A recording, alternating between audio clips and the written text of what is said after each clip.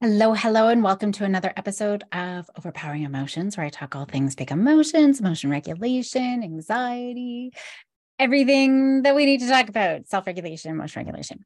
I'm in my comorbidity series still with anxiety, and today I'm looking at anxiety and depression, which is very common in our children and definitely in our teens, and it really interferes with daily functioning. When left untreated, of course, like anything, it can really lead to a whole host of other problems in the future. And when they have both anxiety and depression, these kiddos are at way greater impairment and their symptoms are way more severe, and especially those anxiety symptoms. So having depression and anxiety, it makes anxiety worse, right? Way worse than if it was just anxiety alone, but not depression alone, which is really interesting. So it's a combination of depression and anxiety that's really impairing. So that's something to think about. Now, they're also at greater risk for other things, relationship problems, school performance problems, later on employment problems, health problems, fighting with parents, suicidal ideation, just a dissatisfaction with life, social withdrawal, loneliness, all of those things. So this is definitely a very important topic. Now, as you've heard me talk about with other comorbidities, there are meaningful links between anxiety and this other diagnosis, with those diagnoses that I've already talked about, but especially with depression. And with everything that I've talked about, we see the links between them, but we also see how they are their own discrete, separate diagnosis. Now, anxiety and depression, it is the most common comorbidity. So when we look at depression, anxiety is the most common that goes hand in hand with it. They're kind of cousins, right? So there's a good chance if you've got a depressed kiddo, you probably already also have an anxious kiddo.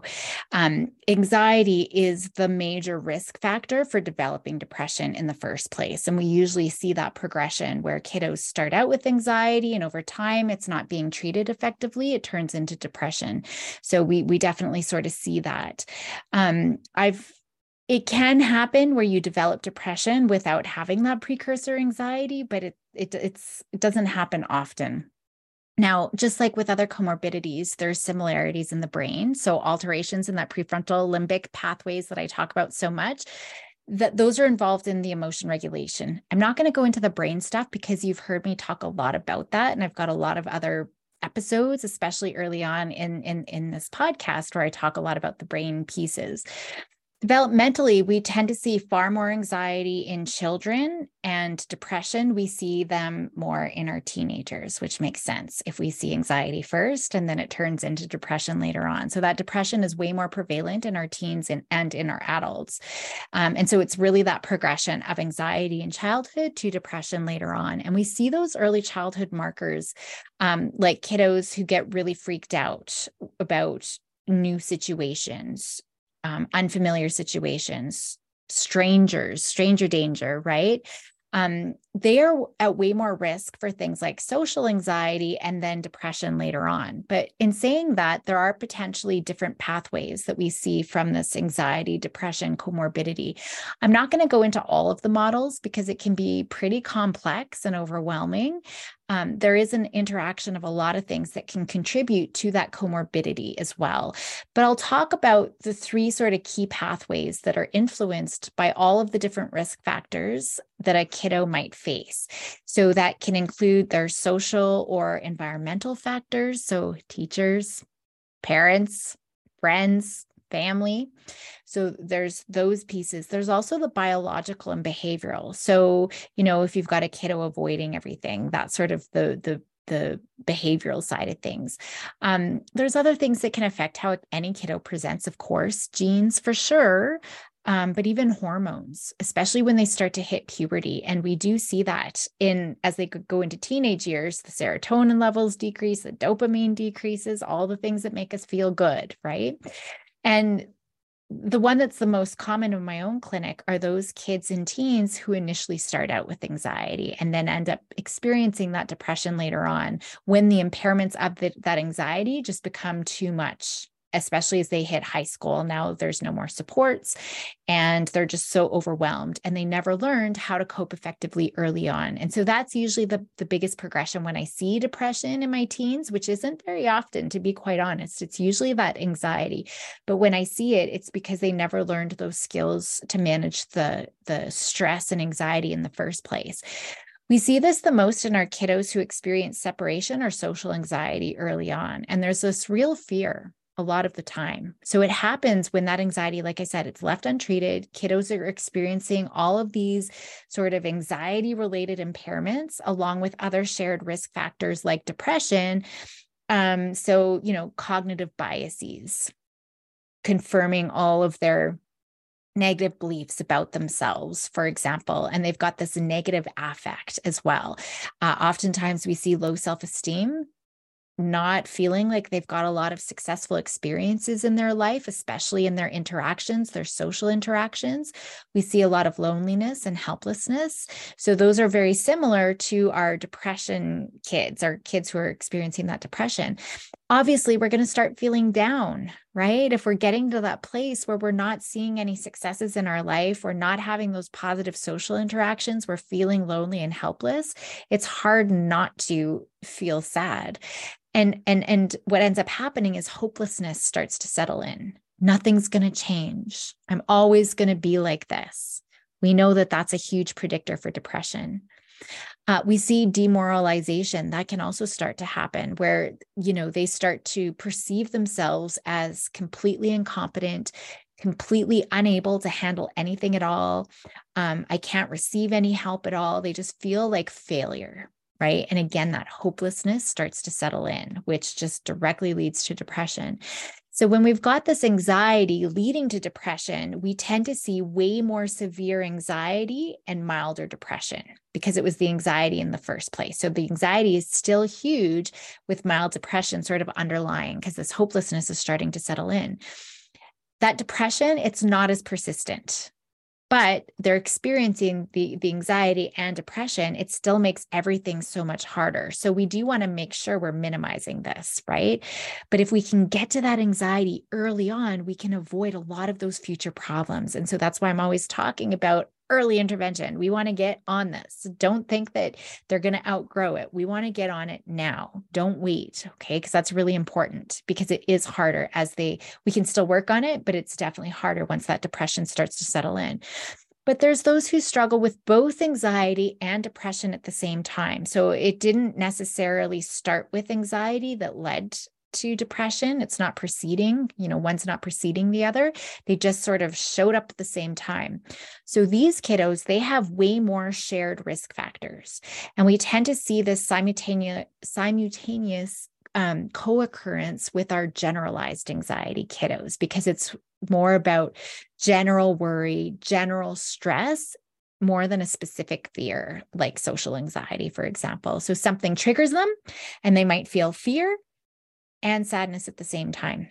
It's kind of happening at the same time. So with these kiddos, anxiety is still usually very severe, but now we're also seeing sort of moderate levels of depression. And then the third pathway are those kiddos who start out depressed in the first place, and then they become anxious because of all of the challenges that they've experienced with the low mood that they've had. So maybe they had poor social skills and they were really feeling socially isolated. I am seeing more of this with COVID, that social isolation. And so more often we see social anxiety resulting from the depressed state in the first place, or we start seeing OCD or panic sort of things starting to happen. This isn't very common. There's not a lot of research on it. Even in my own clinic, I don't see this. With COVID is the first time that I've started to see this a little bit, but usually it's still that anxiety preceding the depression.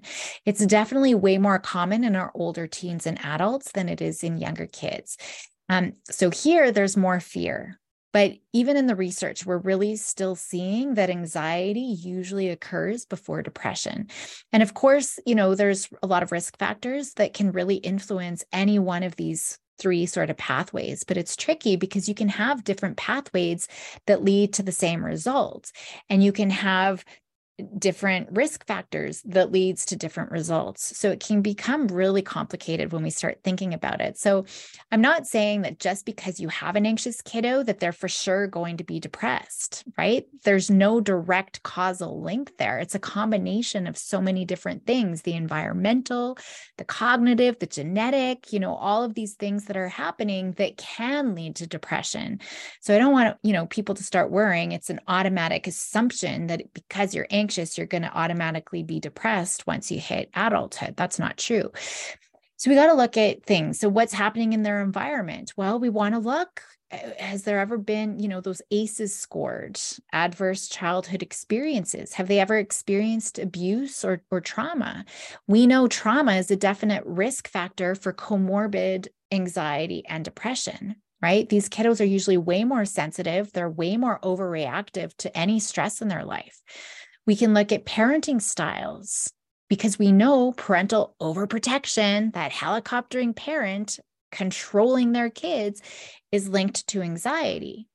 But that parental rejection, the lack of warmth, that's linked more to depression. Right? So we can start looking at some of those parenting styles as well to get an idea. Again, we're not going to have 100% direct causal link, but these are things that we can start thinking about. Looking at the successes a kiddo might have had in their life. How do they process and interpret information? Do they experience hopelessness and helplessness? Do their nervous systems become so exhausted from the heightened fight or flight so that it just ends up shutting down? These are the kinds of questions we really want to get at to understand what's going on.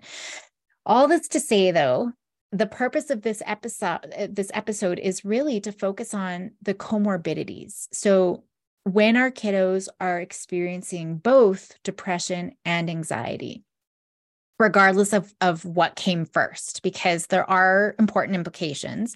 And I do want to talk about that. And here on, I am going to talk a little bit more about depression and suicidality in some of the future episodes. But today, I just really want to focus more on sort of that thing. But we do see more generalized or social anxiety depending on which came first. So when we avoid things that we're afraid of, we're not getting as much pleasure out of things and activities and of life, which can result then in, the loss of pleasure for life, right? Or the loss of pleasure in different activities. We're just not getting a lot of joy because we're avoiding it in the first place. And so I see kids initially trying to convince me, I don't really care, Caroline. It's not a big deal if I go to that birthday party. I'm just as happy to stay at home. Really, I'm actually happier staying at home, right? They're trying to convince me, or they don't want to go to the sleepover. It doesn't matter. They're telling me all the reasons why the sleepover is going to suck, right? And so they're almost training themselves to not have fun. And so now they're missing out on the opportunity to see, hey, actually, it was a lot of fun, right? And so they're missing that opportunity to see that it was fun, to hang out with friends, to do more than just hang out at home and stay in their bed all day. So that depression can really start to seep in. I can really geek out on a lot of this. So I will try to spare you the boredom, but there are cool things like the fact that generalized anxiety and major depressive disorder, they sort of cross-predict each other more than they predict themselves a lot of the time, which is so cool to think about. How does that even make sense? There are, of course, similar genetic risks between the two, for sure, right? There's symptom overlaps between the two, for sure. We see trouble sleeping, insomnia, right? Fatigue, not being able to focus, that poor attention. But we got to consider whether they're experienced differently, right? There are brain differences, though, so we still consider the anxiety and depression discrete diagnoses. They're their own thing. But there is just a lot of overlap, as we see with a lot of these comorbidities. And we need to consider too, okay, yes, they might both be experiencing sleep problems, so insomnia, but how come, right? Is it because of the never-ending worries, worry, or is it, restlessness? But we do see things like restlessness and an inability to relax between anxiety and depression too. So sometimes we can't really tease it out that much, but it's things to think about. And we do see things like changes in appetite. That's way more unique to depression than it is anxiety. Unless we're just so stressed out, we can't eat. But there are some things that are really unique. Anyways, I digress, right? But there's just so many millions of things that we could talk about, and I could spend a million hours talking about all the fascinating research that's out there, looking at the complexities between the two. There's also a lot of conflicting results too, that some will say that separation anxiety leads to panic, which leads to depression. But others are saying there's no real link between separation anxiety and panic and depression. I just really think it goes to show we know more, but the more we know, the more we realize we don't know, and we still have so much to learn. And we really do. We're learning so much more about the brain. What's really common, though, that we do see is that all of the behaviors that kids engage in is usually a result of whatever's going on for them emotionally that can contribute to depression, right? So the example that I just gave, when kids start to avoid things, they start to isolate themselves, they're withdrawing from things, right? They, even if it was something that they used to like and they're withdrawing, they're avoiding, whether it's perfectionism or from the anxiety, they start to argue more with the parents. So it's really that isolation that we're definitely going to see, in social anxiety, which definitely does have strong links to depression, right? So there's definitely I've said definitely a lot there, but there's some red flags that we want to address because that's pretty consistent in the research that we see. Now, there's also these sort of bridge symptoms too that are transdiagnostic, right? And so by targeting those, we can likely address both the anxiety and that depression, which I'm going to get into when I start talking about treatment. But that's why I like taking a transdiagnostic approach. It's not about, is it anxiety? Is it depression? Are we going to it's looking at what is the overarching problem that this kiddo is experiencing. That's what we're going to address, no matter what the label is. And so it's something to think about.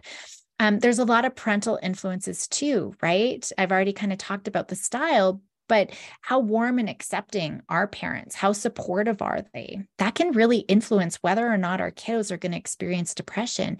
Peers are important too, though. When you've got a kiddo who's always being rejected by peers, they're not having a lot of success making friendships, we see huge anxiety, right? And if they withdraw and they're not having any success, even if they're really socially motivated and they want to have friends, they're at risk for depression. It's a little bit different if they could care less, right? But a lot of kids are socially motivated. And how they think about the world and things that are happening, that makes a difference too. If they're only worried about being embarrassed in front of others and worried about what other people think of them, they're most likely only to experience anxiety. That's that social anxiety, right? Where we're fearing being judged by others. So if that's their only fear, it's probably going to stay with just anxiety.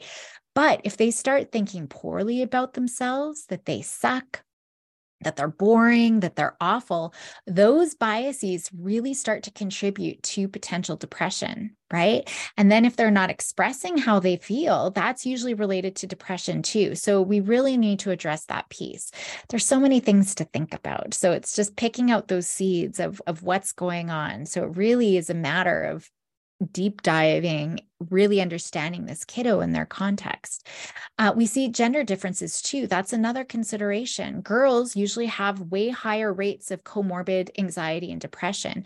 And a huge risk factor for them is the fact that they tend to ruminate more, right? So clearly that's a piece that we're going to need to address, that rumination. And in addition, girls vent, girls get together, right? And so they tend to co-ruminate together, where we're talking with others who are commiserating with us, and we're re-triggering and re-triggering and re-triggering whatever is the overwhelm, the stress that we're experiencing. So they're re-triggering that anxiety and depression, and they're getting just entrenched and stuck with it. So that's something to think about, whereas boys don't usually get into that co-rumination as much. Now, even though depression and anxiety are considered their own separate disorder, I did talk about some of those shared factors. I already mentioned the negative affect, and that includes rumination. It includes things like intolerance of uncertainty, right? Needing to have control, needing to have prediction. It's the general distress that we see. And how we think about our physiological arousal. We see our perceived physiological arousal. It's related to both depression and anxiety, but the fight, flight, freeze system, it's often thought about more in anxiety. And this is part of our brain, right? Our left prefrontal cortex, it reacts to any aversive stimuli. And so our kiddos who are really more sensitive are likely going to experience that fight, flight, fear response more often. We do see it in depression as well, but it's more about the distress we experience in anxiety that's linked to depression than the actual fear. So that's why those physiological symptoms can become such a problem. On the other side of things, we have this behavioral activation system that responds to the positive things in our environment. And I'm going to be talking in future episodes about behavior activation. I've talked about it in the past for treatment of things like PDA, for example. So I'll be talking a little bit more in depth about what that is. Our ADHDers often have a very strong behavioral activation system, or BAS, right? Because they're stimulated by all the fun, all of the novel things that are going on around them, right? But when someone's not picking up those positive stimuli, they're more likely to experience low mood, and they're not getting the same joy out of things that they used to. Right? So that's something that we need to think about too. What does that behavior activation system look like for them? We also see suicidal ideation in both anxiety and depression, separately, which can be related to difficulties regulating emotions. It's an inability to tolerate the distress that they experience, right? And so that's why I'm always talking about, we got to build their tolerance to stress, to grief, to rejection, to disappointment. That is so huge. But it could be the content that differs between them. So we might see in both the difficulties with emotion regulation, but the content is different. And I don't like getting into content too much, but it's helpful just to kind of differentiate between the two. So with our anxious kiddos, they have really intrusive thoughts about suicide, for example, but they have no intent, just for example. However, our depressed kiddos, they might have way more suicidal intent and behaviors, okay?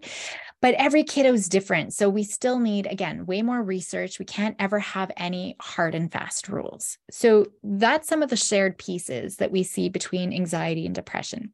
So when we're looking at treatment, we need to understand that our anxiously depressed kiddos, they likely experience, again, more severe impairment, so it can be harder to treat. And it's way trickier to support our kiddos in the normal way when they have both anxiety and depression.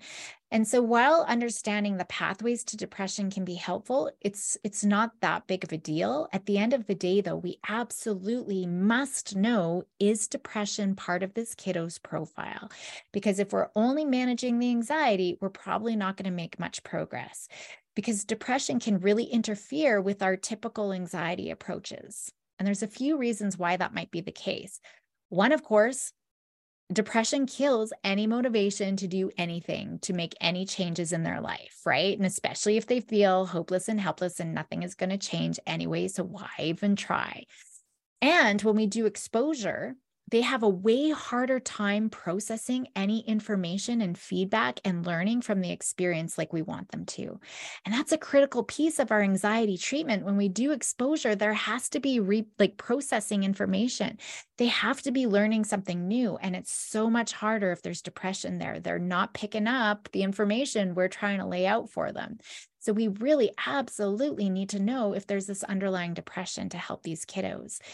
I've actually seen this with a clinician I was consulting with. I was observing a session via video, and they did an exposure beautifully, right? And so she wanted to consult with me. She's like, I don't know what went wrong, so let me know what I did wrong in this exposure. She did it beautifully. So the client, there's a lot of social anxiety. The client had to go and engage socially with someone. But here's the thing. Normally, when I'm working with kiddos and with teenagers and young adults, they're coming back with so much energy. It was hard. It was embarrassing. Maybe it didn't go perfect, but they come back revitalized. I know then that we're really just working with the anxiety here, but in the video, it was very obvious that client came back even more distraught than he left. And that's fine, because they don't always come back. But there was no learning that happened. And that's the problem. If we are putting them into these exposure situations and there's no learning, we're just making the problem worse. And so we got to be really skilled. And so that's why I have a lot of people consulting, because we have to be really skilled. We can't just go and push them. Not only was there no learning, he felt terrible afterwards, and he was beating himself up, and he was ruminating about that interaction. And so I knew immediately, we're talking about depression here. There's depression in this guy's profile. So it was a young adult. I don't think the clinician knew that depression was even on the radar, but it was so evident after that exposure, just in terms of his reaction. That depression made it so hard for him to process the information that we hope that they will, process that information and to learn. So what ends up happening, they have way more negative reflections on how they did. And so they're going to get stuck on any mistakes that they made. They're going to misinterpret how that exposure actually went in the first place. And so they're just confirming their anxious conspiracy theory and beating themselves up that they're completely incompetent.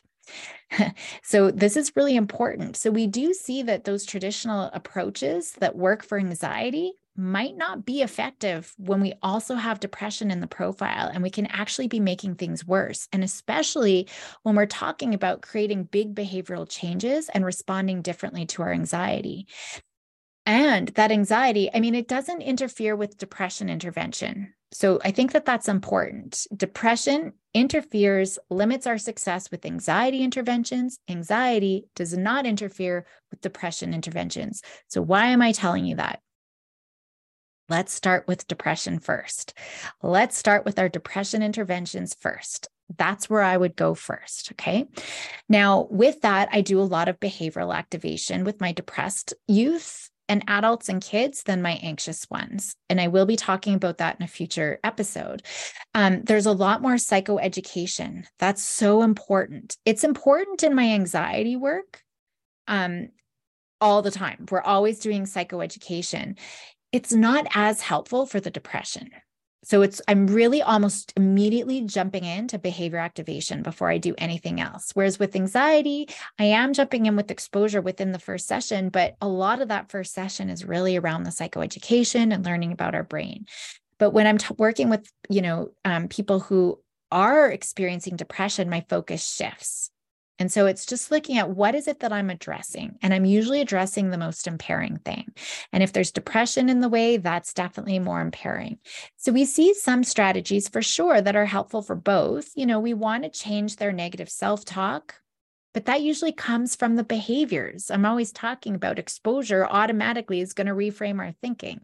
And same thing with behavior activation. I'm not sitting and doing talk therapy and trying to look at the bright side and reframe our thinking. That can actually make them feel more depressed.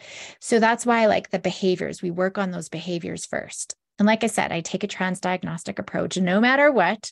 So, I don't want to work in sort of isolated silos, right? Of only working on depression over here in a systematic way, step 1, step 2, cookie cutter, right? And then anxiety here, cookie cutter. We need to look at and target those shared mechanisms and contribute to whatever it is that's maintaining that anxiety and maintaining that depression. But taking this all into consideration, the guidelines are essentially, let's first focus on depression if it is clinically significant, okay? And I think that that's really important for us to think about. And making sure we're not doing sort of a cookie cutter thing. So when we look at the skills that they need to learn, because that's going to be really important. I'm still addressing, the parent, adult, teacher, how are you responding when things are coming up? We don't want to create any more traps because I think, or dependency traps or respond in unhelpful ways. But the individual needs to learn skills too, right? And so we got to look at how do they tend to cope? We know with depression, it's really hard to problem solve. They likely are not seeking out other people for support and for help. So depending on their age and their ability to express themselves, we might actually see a lot more acting out behaviors over time. Now, our anxious kiddos, they usually seek out more social support. They're usually more distracted, right? They might internalize their worries more than acting out. So there's some really important implications here too. A really big one is that, I hope you caught in what I just said, that anxious kids, they really create those dependency traps because they're usually seeking help. They want reassurance. They need help, all of those things. It cripples their problem solving and ability to cope. But our depressed kids usually don't seek out help for others. So we can already see this just in the differences in how they're coping, how we can adjust our approaches, right? If we're working with an anxious kiddo or an anxious depressed kiddo. And so we're really getting at, for our depressed kiddos, that assertiveness piece. They really need to ask for help more, right? I'm not really working on that so much with my anxious kiddos because that's usually a problem. But when they're really depressed, we're pushing that independence and assertiveness way more than if there was no depression. Now, if you've got a kiddo who doesn't have great social skills, they're avoiding social interactions, we definitely want to address those social skills, right? Get some social confidence under their belts, get some loops of success going. We want to make sure there's no bullying happening or anything like that before we try to expose them to social situations. But at the end of the day, when we're looking at treatment with anything, it doesn't matter what we're talking about, we really have to individualize our approach. And that's definitely true here. And,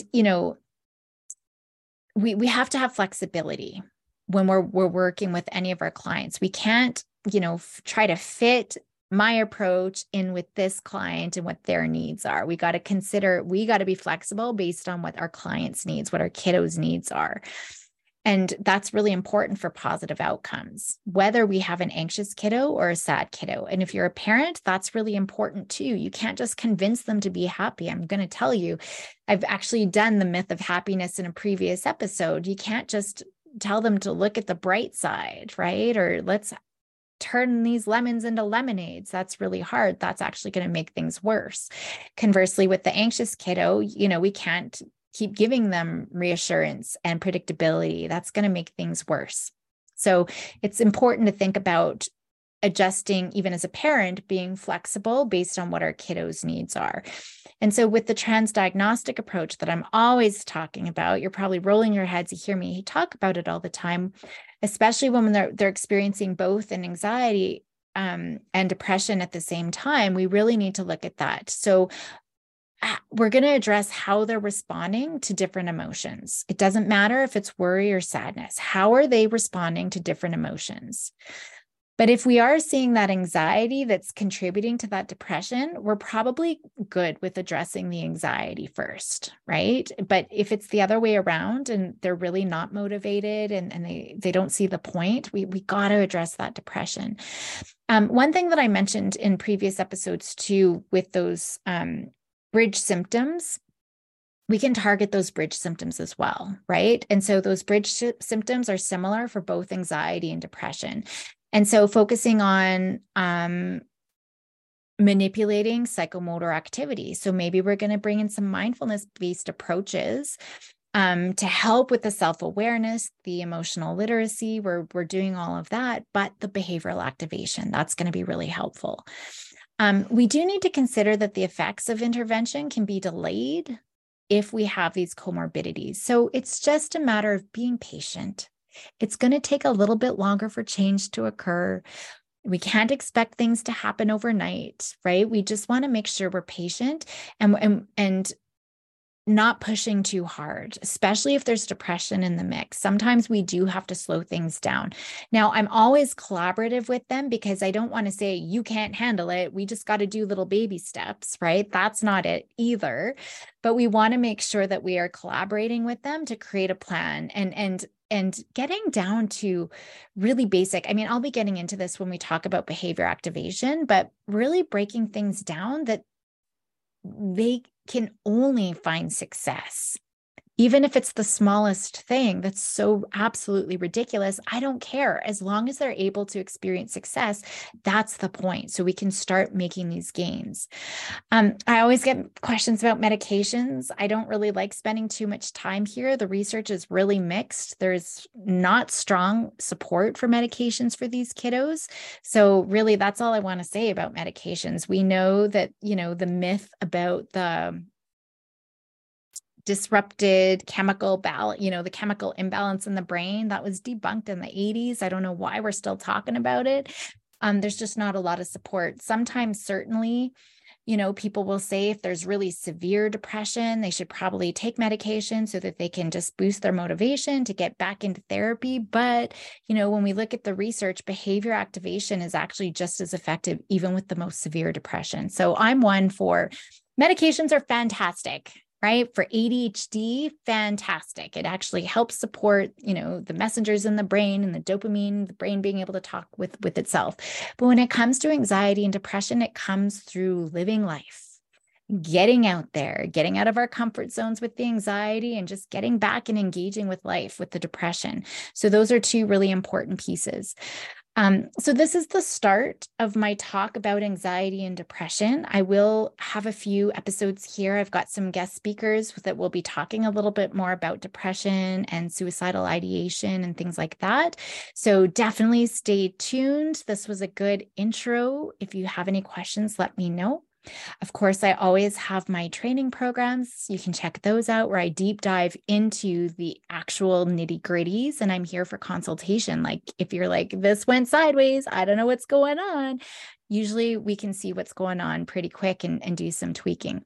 And same thing for parents too, right? I'm doing these things. I'm trying to collaborate and I'm being supportive and I'm not doing these dependency traps, but I'm not seeing a lot of progress. Sometimes just a little tweak to what you're doing can be really helpful. Anyways, all this to say, go and have a lovely day. Go help those kiddos be bold and courageous, and I will see you next week.